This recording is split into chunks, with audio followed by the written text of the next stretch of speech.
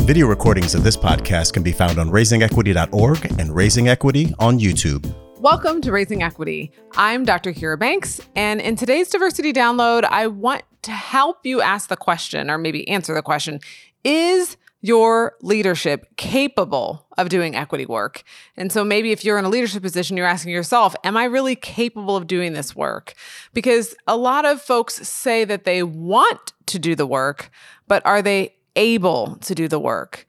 And I have a few questions that you can ask yourself or the leadership in your organization to help figure out if they really are capable to do the work. And I ask this question not as a smart aleck question, but one that needs to be answered to understand where you should put your effort and how much you should lean on an individual to be a leader for the work if they're not able to be the leader for the work, right? And so the first question that I want you to ask yourself, or perhaps the leadership in your organization, is, do you understand the difference between systems work and understanding the built landscape and the dynamics around us, and how that's different and distinct from individual level internal work? And the question is important because I've seen too many organizations frame DEI work as simply changing hearts and minds and making people less biased and making people be kind and having people have empathy. Those are all important qualities. It would be great if folks were able to take perspective and be in another person's shoes and understand and be empathetic about people's experiences. But that is not necessary to be a leader around equity work. And notice I said equity work, not DEI work. I actually think it's necessary around DEI work broadly, but what our conversation is moving towards is an understanding of how equity is about access and opportunity. And we want everyone to have access and opportunity. So yes, along the way, we want representation and we also want inclusion. But I think it's really important for organizations to really anchor their work in equity work, because too often we just think about tokens, quotas, and having representation, and we have then patted ourselves on the back and said, voila, we succeeded, and that's not sufficient. So I really do want you to push the envelope to ask yourself, are we capable of doing equity work?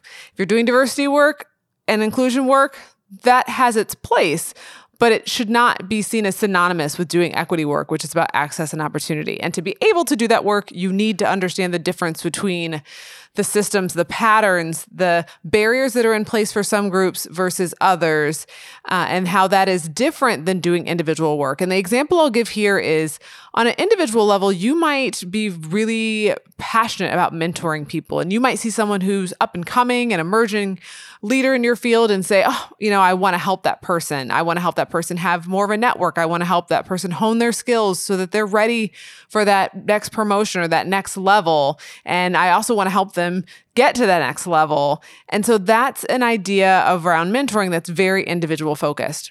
And so that would be an approach that you might take if you want to think about diversity or inclusion. But if you want to think about diversity, equity, and inclusion, you'd think about, what are the barriers in place that would keep that person from having a network, but for my mentoring? What are the barriers that are in place that would keep that person from having the professional development opportunities, the skill building opportunities to be ready for that next promotion if I weren't individually mentoring them? That is understanding the built landscape.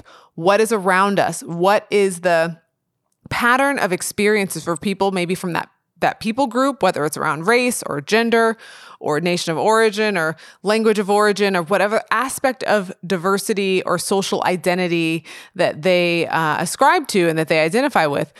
What are the different experiences that they might come up against? And seeing those barriers, removing them, that's equity work. Or even the flip side of that, noticing that there's some groups that are just seeming to get ahead and have access and opportunity. And when we look at the inequities, they're the group that's on top, whether it's around race or gender, right? What is in place for them in the built landscape? What is in place in the environment?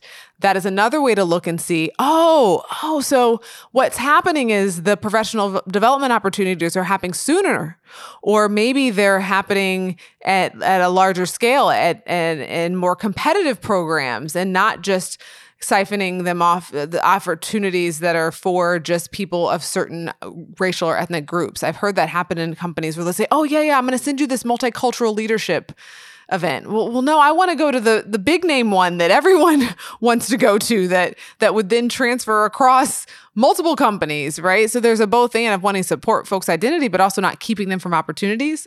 But I say all that to say, sometimes we can understand the built landscape by seeing what folks who have access and opportunity also have in place, because maybe we can extend that. So if we see, oh, they have this networking, they have these professional development opportunities, how do we then make sure that those opportunities are given to everyone and that everyone has access to those professional development opportunities? I think it's also important here to say that equity does not equal everyone will have the same outcome. It's about giving people access and opportunity. So that's the first question. The second question is, ask yourself or the leader, are you able to admit when you don't know? Are you able to take feedback, maybe even from someone who's in a subordinate position or not at your level in terms of your role at work? Like, are you really able to have a growth mindset with yourself? I ask this question because many folks who are highly successful have gotten there because they know a lot and they've achieved a lot. And when we think about equity, it's not something that we can necessarily point to and say, oh, they have it figured out over there. If it were that easy, we would just be following that rule book. Not the case. And so we have to be willing to be humble. We have to be willing to take feedback, maybe even be questioned in a way that we're not used to being questioned because we're in charge. We know some things. That's why we're in the position that we're in.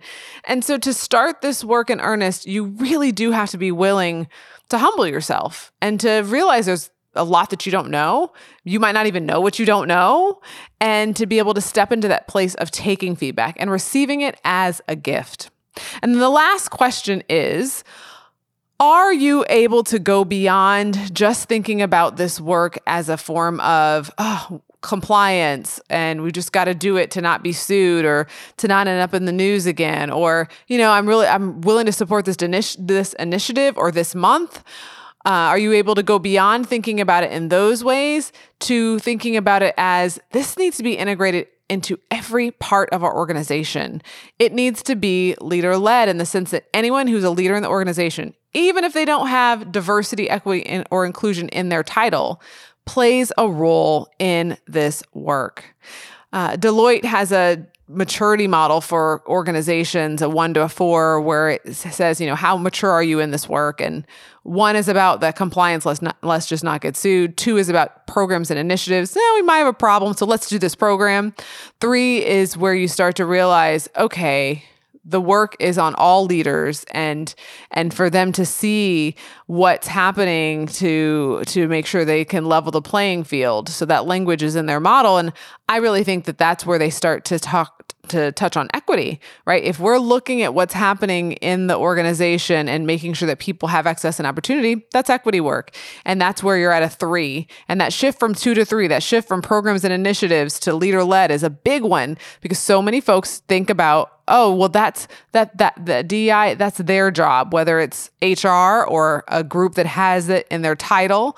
But really, every member of the organization has a role to play. And so 3 is about leaders understanding that work. And then 4 is about everyone throughout the organization. It's integrated.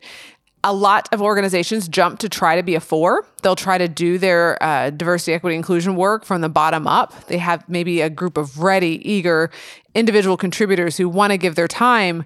But if leaders haven't bought in, if this work is siloed, if there hasn't been an investment in time, money, resources from the top, it's not going to be sustained over time. And so to do the work well means you do it over time. And so I hope these questions can help you think about if you're capable of leading this work or if the leadership in your organization is capable. So the question around, do you understand that it's about systems, not just individuals? So it's not just about hearts and minds, but also the systems, the structures, the built landscape that's around us.